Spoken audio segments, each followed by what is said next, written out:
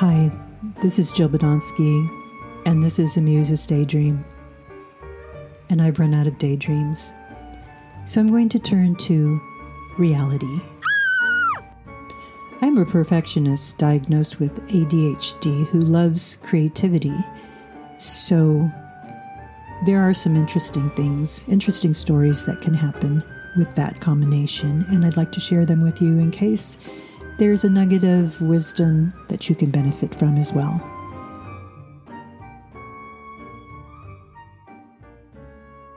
This first episode is called Perfectionism is Creativity's Evil Stepsister. Several years ago, I painted prolifically in watercolor and ink with the boyfriend of that time. We ventured to the everywhere of landscapes, coffee shops, and unsuspecting people and brought home copious amounts of half-done renderings, foiled attempts, and maybe an accidental masterpiece, rarely.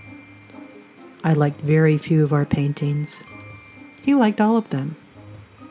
I kept my painting mishaps because I would either use the flip side for other paintings or I'd rip them up to make collages. This guy I was with would frame all of his paintings with glass and black electrical tape and hang them in cafes and hair salons around town. This made me cringe, yet at the same time I was in awe of his enterprising courage, absence of self-judgment, and his audacity. He was not a perfectionist. Confidence was an inspiring trait of this man. Having boundaries, not so much.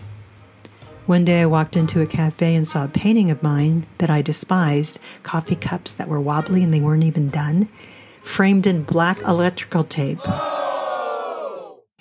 So, in broad daylight, everyone could see this imperfect painting of mine. I was embarrassed, angry, and no doubt a scene ensued when I got home. The next day, we went to retrieve my painting, and guess what? It sold for $300. Really? It wasn't even finished. Without revealing my mortification, I sheepishly asked the purchaser, "So, what did you like about it?"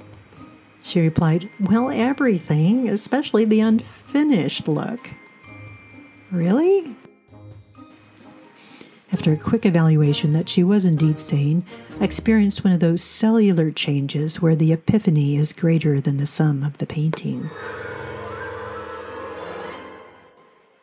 Couldn't I see the value someone else could see in my work?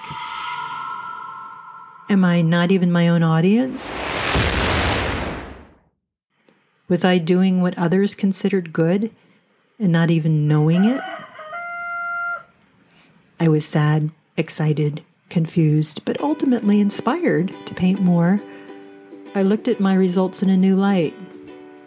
I had no idea my standards might be suspect for what was considered good. At an earlier time, I would have discounted the fact that someone considered the painting good enough to be bought, by just writing it off as a fluke.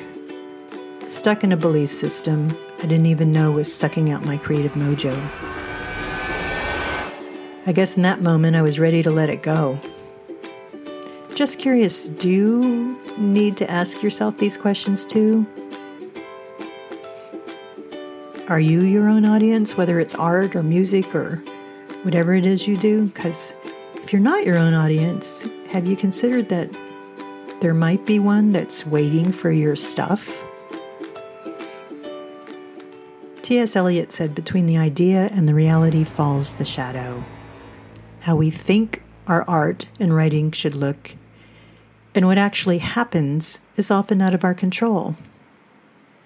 But that doesn't mean it won't be something as good or better than we planned. Kind of like life.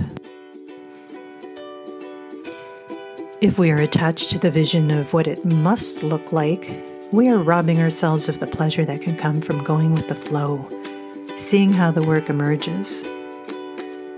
It's one of the joys of the creative process to see what happens instead of controlling it. Well, I could talk a long time about perfectionism and how to deal with it. There are solutions, But at the risk of being pedantic in my podcast, I'm going to stop there. And for those who are interested, there are some links in the show notes to workshops and trainings that talk all about perfectionism and how to get through it.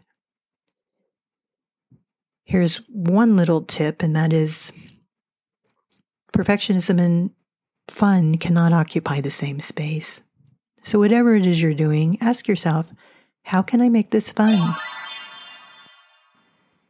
Perfectionism is creativity's wicked stepsister. She dismisses the compliments of others as ignorant, uninformed, or simply them just trying to be nice. She towers over us with a disapproving look that robs us of our joy in the process.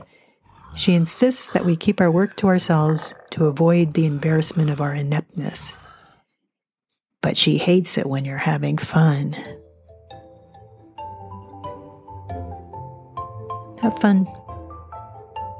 Piss off perfectionism. Thanks for listening. Check the show notes. And be kind to yourself.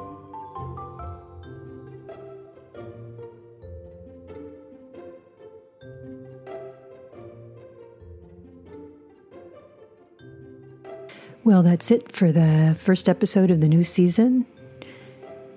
A Muse's Daydreams / Reality is brought to you by Kaizen Muse Creativity Coaching. Simple steps, profound results.